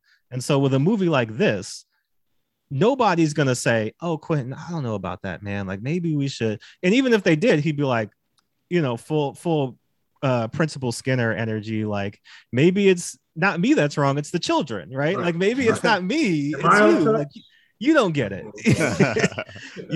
So he's very much got that energy, because the thing about Quentin Tarantino that's very problematic in a lot of the ways that he talks and acts and does all this stuff is in interviews, he has talked about how he grew up. His mom would take him to blaxploitation films, and he would hang out at jazz clubs and like be around all this black culture. Yeah, his origin story is wild. He's got all this stuff where he's really like, not I'm black, but like I get it, right? I've been around enough black people, and the RZA's my friend, and like all these other respectable black people are my friend, right? And like I've got all this stuff going on where like you can't tell me anything about what it is to be black in America, because like I basically have lived that shit and more or less, right? Quentin Tarantino is when you have the white homie that gets money to really act upon his shit. It's one thing to have the white homie and y'all all in the neighborhood still. You work at Target, you work at Foot Locker, y'all just trying to survive. It's another when he becomes a millionaire and gets to like, and he's validated that nonsense on the world. Yeah, he's validated. He's 100% validated. And I'll make another correlation that a lot of people probably will not see, but like when you contrast, so on one end you have Quentin Tarantino, right, who like is basically just chomping at the bit for a black person to let him say nigger and like go full in. Like he wants to be in the barbershop talking with everybody. Like he's got opinions on like the blues and all like blaxploitation films, and he really wants to, like he really wants it. He wants it real bad. You know what I mean? Like he's trying real hard. He's doing all of these things. And look, the man's a genius, right? Filmmaking aspects, like he knows film. He's able to make films that are just like nobody else can make these kinds of movies. Give it to Quentin Tarantino, right? But when it comes to black people, he's a habitual line stepper, and he really wants to be down real bad. Yeah. On the other end of the spectrum, and this is where, stay with me for a second here. On the end of the spectrum, you have Paul Wall, right? Paul Wall grew up in Houston. He grew up around black people. He is part of the community and culture, and never, not once, has he ever asked to be down. He's just Paul Wall from Houston. People see him wearing grills. People see him riding in the Cadillacs. People see him, but it's not fake. That's just who he is. He's never tried to act as if he's anything other than who he is in the community that he comes from. And that's why black people love Paul Wall, because he is down, not in the way that's like, yeah, I want to be with the crew, and he's chill. Yeah. You can hang out with Paul Wall. You can kick it with him. He's not going to say wild shit. Is Paul Wall a perfect human? Is he beyond being problematic? I don't know the man. I can't speak to all that. But he is not giving you that same energy where like he is validated and authentic, because that's him, right? Like if he's never claimed to be anything else. No, that he's living what he knows. And so black people can see that on site and say, for sure, I get it, right? Like I dig it, right? But on the other end, and look, black people love Quentin Tarantino too. There's lots of black people, whether it's Sam Jackson, whether it's Sidney Poitier, whether like all bunch of black people have vouched for him, spoken up for him, caped for him. It's not that he doesn't have any black people that, are coming to his defense. But I say all that to say, again, like, is Quentin Tarantino the person to make this movie, right? Like, is all of that I just ran down, that energy that he has, is he the one to come in and create a movie that has, I don't know what the right tone of it, right? Yeah, I don't know what the right tone for this movie would be, but like, yes, he made a good movie from a filmmaking perspective. It's great. It moves great. The pacing is great. Like the action sequences are great. He does a lot of great filmmaking stuff. But when it comes to, again, I ask, for us as a black audience, we're going to go see this movie. Is this did he make this movie for white people? And I have to say he did, because it feels like there's a lot of moments where we kind of, like you talked about, are we seeing this through Christoph Waltz, Dr. Schultz's point of view? Is Dr. Schultz like the overall moral arc of the film, where we're following his ups and downs and how he feels about things? Because we kind of check in with Django from time to time, but he's just mad all the time because he's on plantations. So, like, of course he's upset. And that's why I think Django was a character, because he just doesn't have enough to do. So to answer your question, I jumped in and said absolutely not, but I'm going to take that back.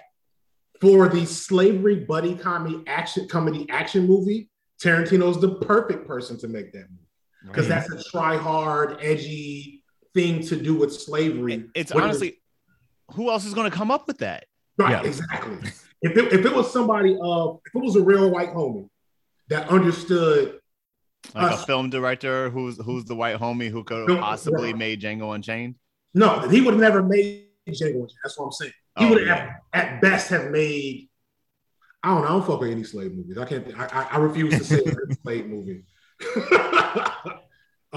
He would best have made the nebulous slave movie that you're gonna put here on screen if you guys are like. That. But like in terms of like the ridiculous, over the top, campy thing that Tarantino made, that's exactly what a guy who wanted to be down, who wanted N-word passes, would have made. I think you're right. I think you're right in saying that, like, I don't want to go big idea. I don't want to go. My last two takes have been big ideas. So let's. Okay. So I'm gonna go micro macro. You know, this movie is obviously a white savior movie. This movie is obviously about a person who is trying to do something altruistic and provide an opportunity to a person who's not able to, who really doesn't have the autonomy to do the thing that he wants to do, right? Mm-hmm. He's providing him that opportunity.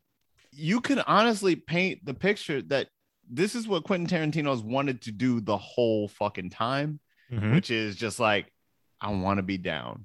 And how am I going to be down?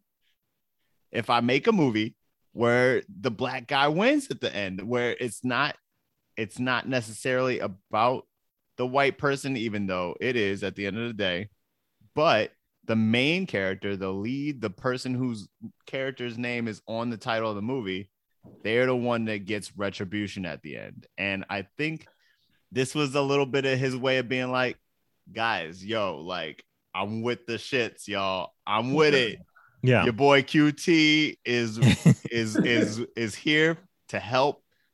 Whatever you need, get at me, fam. He probably thought it was really, he probably came, like, so I grew up in like a really well mixed suburb. Okay. And so like TV mixed, where it's not really ever mixed like that. Anyway. And so go into it. Yeah. You had a handful of like white homies, that were like at some point in time said, you know what, I'm over here with y'all. Let me figure this out. Yeah. And there's a bell curve, right? A couple of the white homies was from the rougher part of the town I grew up in. So they just was always only around black people. A couple of the white homies was around black kids in the nicer part, and those were just their friends. And so they adopted that aesthetic. A couple of them just like black girls when they got to high school, and they figured it out after that. It's a weird, And so on the more problematic end of that spectrum, I don't know how to completely depict them, but it's Tarantino. And what I'm thinking about is the handful of times that a white kid thought he did or had something so cool that the black kids would think it's cool too. And I just imagine that this movie is what that's Tarantino's thing. Like black kids. So seriously, look. Slave movie, action movie, revenge story. And he's just expecting us to be like, damn, that's ill, QT. I think you're right. I think this is Tarantino's way of ingratiating himself amongst black people, fam. He's like, yo, guys, y'all see what I did? Yeah. Right? I got y'all. There's a reason why his first choice for Django was Will Smith. Yeah. There's a reason for that. Because Will Smith, white people love Will Smith. White people and black people love Will Smith. Yeah. Right? So, like, who better to, like, get you on his side than the Fresh Prince of Bel-Air? Yeah. Than, like, literally the number one box office star of, like, the second half of the 90s. Your black friend, Will Smith. Your black friend. Your buddy from TV. Yeah.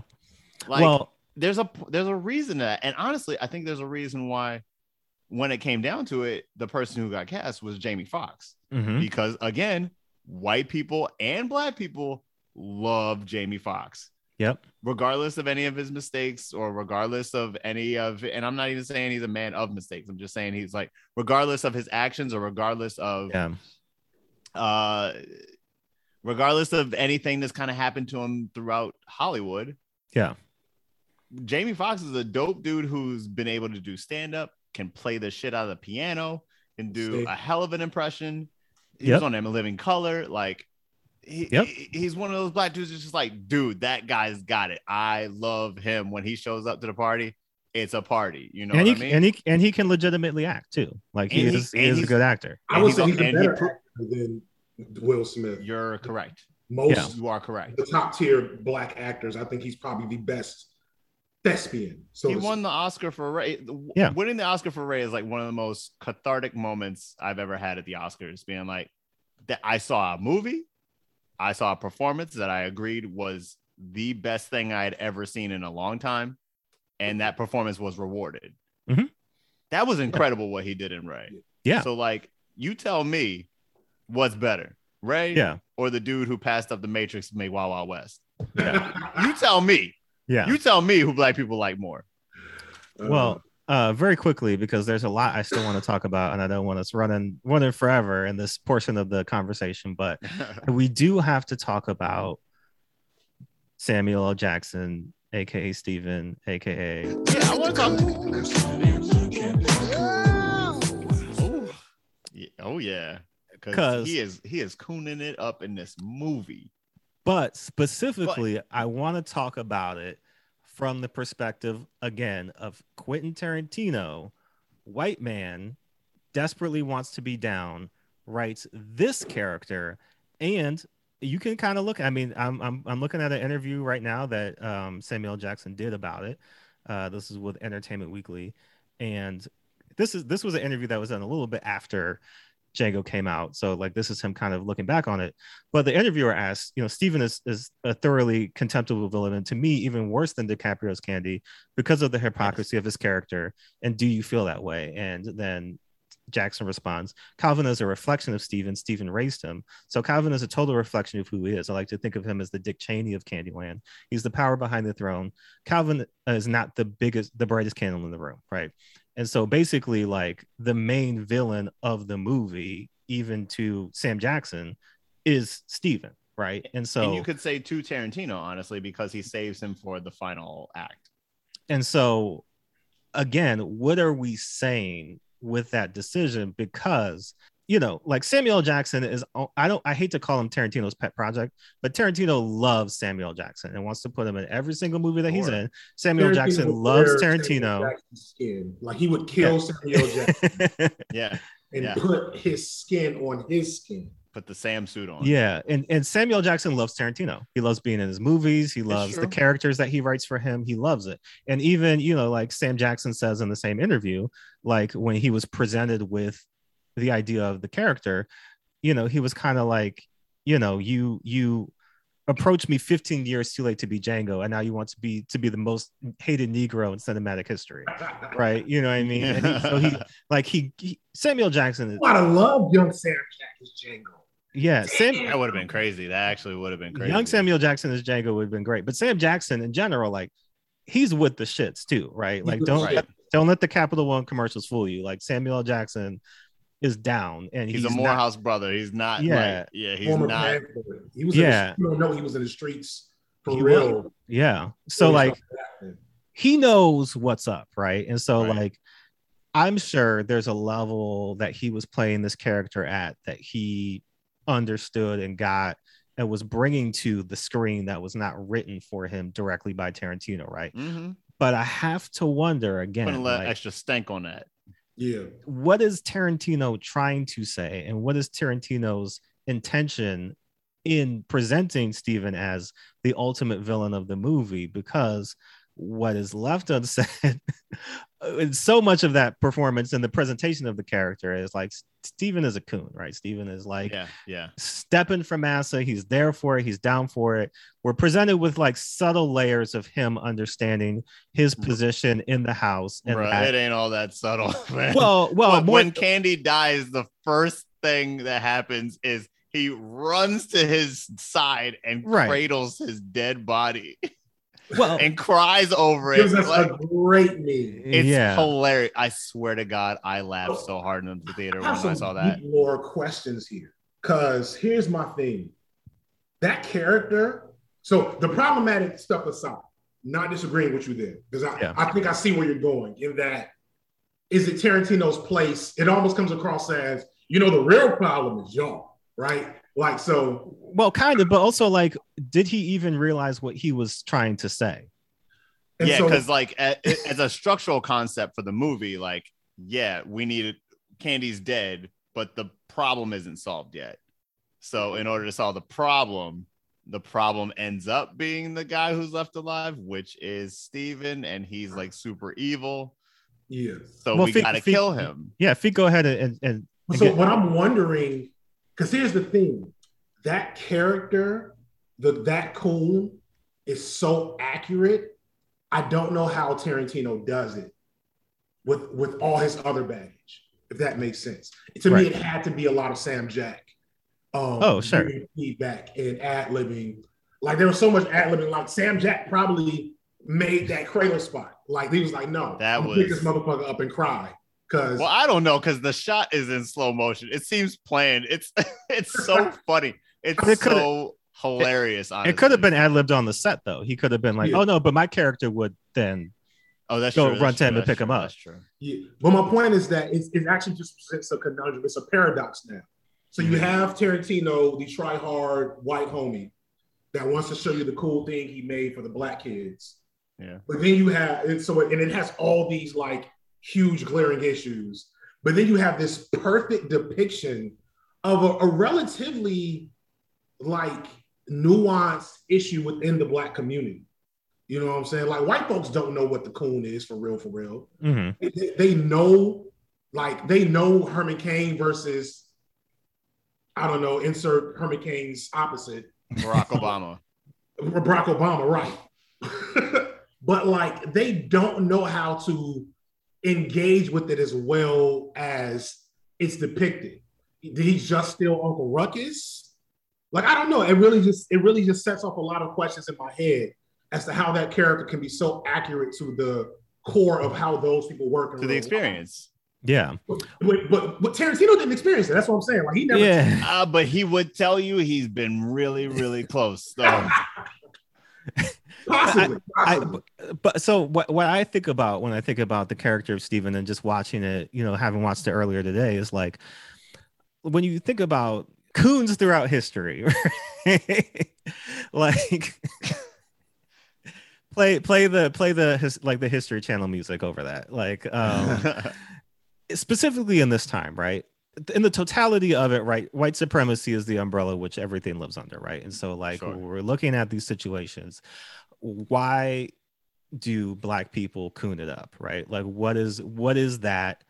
Why does that happen, right? And so today, Candace Owen coons it up because there's money in that, because she sees that she can kind of work her way into a pseudo position of power, maybe understanding that all of that can go away tomorrow, maybe not. I'm not quite sure what's going through her mind, but like, but she gonna get her coin right now. Gonna get your coin right now. Gonna get your influence right now. Gonna put yourself in a position.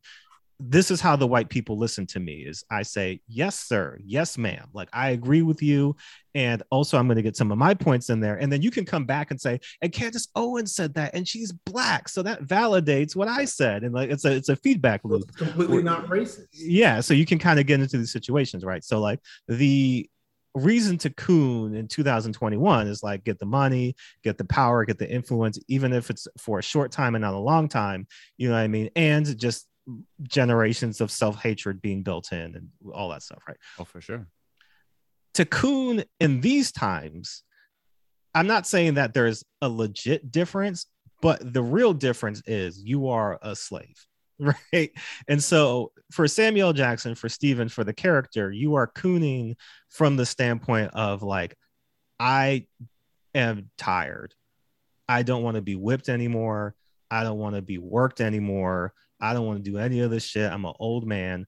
I want to figure out how I can maintain my value so I can stay alive and they don't sell me. But I also don't. Maybe, yeah. I might hate niggas too. I've been on this plantation for how long? I hate myself. I hate black people. You know what I mean? Like that's definitely a part of it. So they black.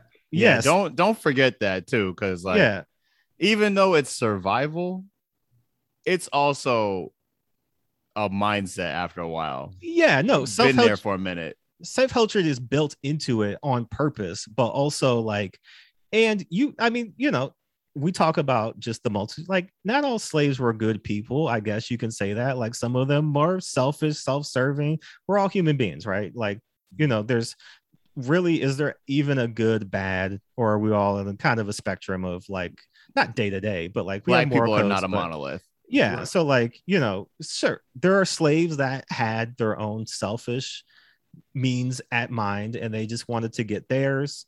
But there's a level of protection in it of like, if I could just not be killed, right? Like if I could just live another day, how do I do that? How do I ingratiate myself to these white people so that I am not the next one that's getting the whip, that's getting sold off, that's getting whatever. And so it's not to say that, oh yeah, of course, like everybody should be doing what Steven's doing, but it's more to say that like, I don't know if sense in a way. Right. Like, I don't know if that was built in there because Samuel Jackson is playing this character as a villain, right? As like the villain of the movie. Like the movie, he is set up as the movie's villain. He is a bad person. He is ultimately, he ruins Django's plan. He, gets Django sold off to this mining company. He's gonna kill, and he's playing it. You see it, right? He's kind of playing it from this position of like he says, he's kind of the Dick Cheney of like when he's around Candy, he's got the cane, he's walking around. But when he's by himself with the other slaves, like he's a different person, right? Like he's drinking brandy. Yeah, like he's he got his leg up, like bro. Yeah, you're right though. Right. So like there is a duplicitous nature to him and he does understand what's happening. But again, I have to ask, does Quentin Tarantino understand what it means to have him as the final boss of the movie from the perspective of, again, Cameron, you're talking about what a great line, right? Like you uppity motherfucker, the whole thing blows up. It's really nice. What I mean? Like there's moments of that where it's just like, yeah, go, go, go. But then when at least for me, when I look back and I think about it, I don't think he's trying to say anything. I don't think he understood what that contextually, what that looked like or meant.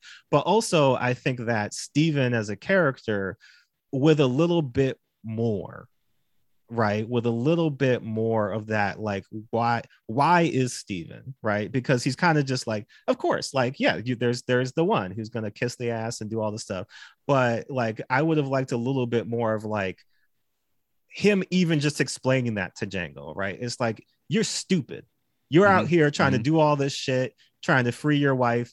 I know how to play these white people. You know what I mean? I know how to manipulate the game so that I live and that I get to die old. You're gonna die mining in a right. You're gonna go and crush rocks till you die. You know what I mean? I'm going to. But then I think, and that's why this is why it presents a conundrum to me. I think if Tarantino does any of that, he's then crossing a line. Well, right. That's what I'm saying too, right? Like, can he do that? Right. Yeah. It's like, I don't know. I actually, as I'm hearing you talk, I think this is the most well done part of the movie in a weird way. Because it makes perfect sense. It's well played. It's written accurately, big air quotes, right? It's self-aware. And yeah, like I don't know, as I'm hearing you talk, it's really, and maybe I'm misunderstanding your overall thrust, but to me it sounds like the only thing he got right, that other than that, if you accept the general premise of the movie. Yeah. Right. If you accept the general premise of the movie, that's one thing you can point to and say there's nothing wrong over there from my perspective. Yeah. Well, I'm not even saying that it's Right. I'm not even necessarily saying that it's wrong in terms of like, oh, problematic, he fucked that up, but more just like, I wonder, and this is the Tarantino of it all, right? Like, I just wonder if he even understood what You wonder if he was conscious of what was happening. Was Samuel L. Jackson the villain of the movie because he's Samuel L. Jackson and he wanted him to say that line at the end of the movie? Or is Samuel L. Jackson the villain of the movie because of a larger narrative, like, or even like message that he's trying to get across? It's quite No, it was really cool. message. Yeah. Right. Is he trying to do that? Or is he just like, I like Sam Jackson and I want him to scream motherfucker as the house is blowing up. And I definitely think there's a whole lot of that. I think it's more like 80-20. Yeah. Where I don't think he's fully aware of like Black people's perception of the coon character in our society. But I know that he's aware of what it is. Mm-hmm. I don't think he knows completely about how that character is, how we understand that character in our culture. Right. I don't think he's aware of that. Sam Jackson does, though, and that's why I think Sam Jackson does, and that's definitely why he picked him to play the role. Yeah, because he lets him do the work for him. Right. And Sam Jackson, again, in his performance, embodied all of it. Like, he got it from the facial expressions to just like how he was moving around. Like, I bet he got the script and he knew it instantly. He was like, "Oh, I see what I'm doing here," and on top of it, I can go harder and make it like really fucked up. You know, dude. I laughed so hard when he kneeled at his side when he died. I was like, this motherfucker is like, for real. He is fully gone. He's going all the way. He's going all the cry, just like the pure bawling out. Yeah, I was like, you're hilarious though.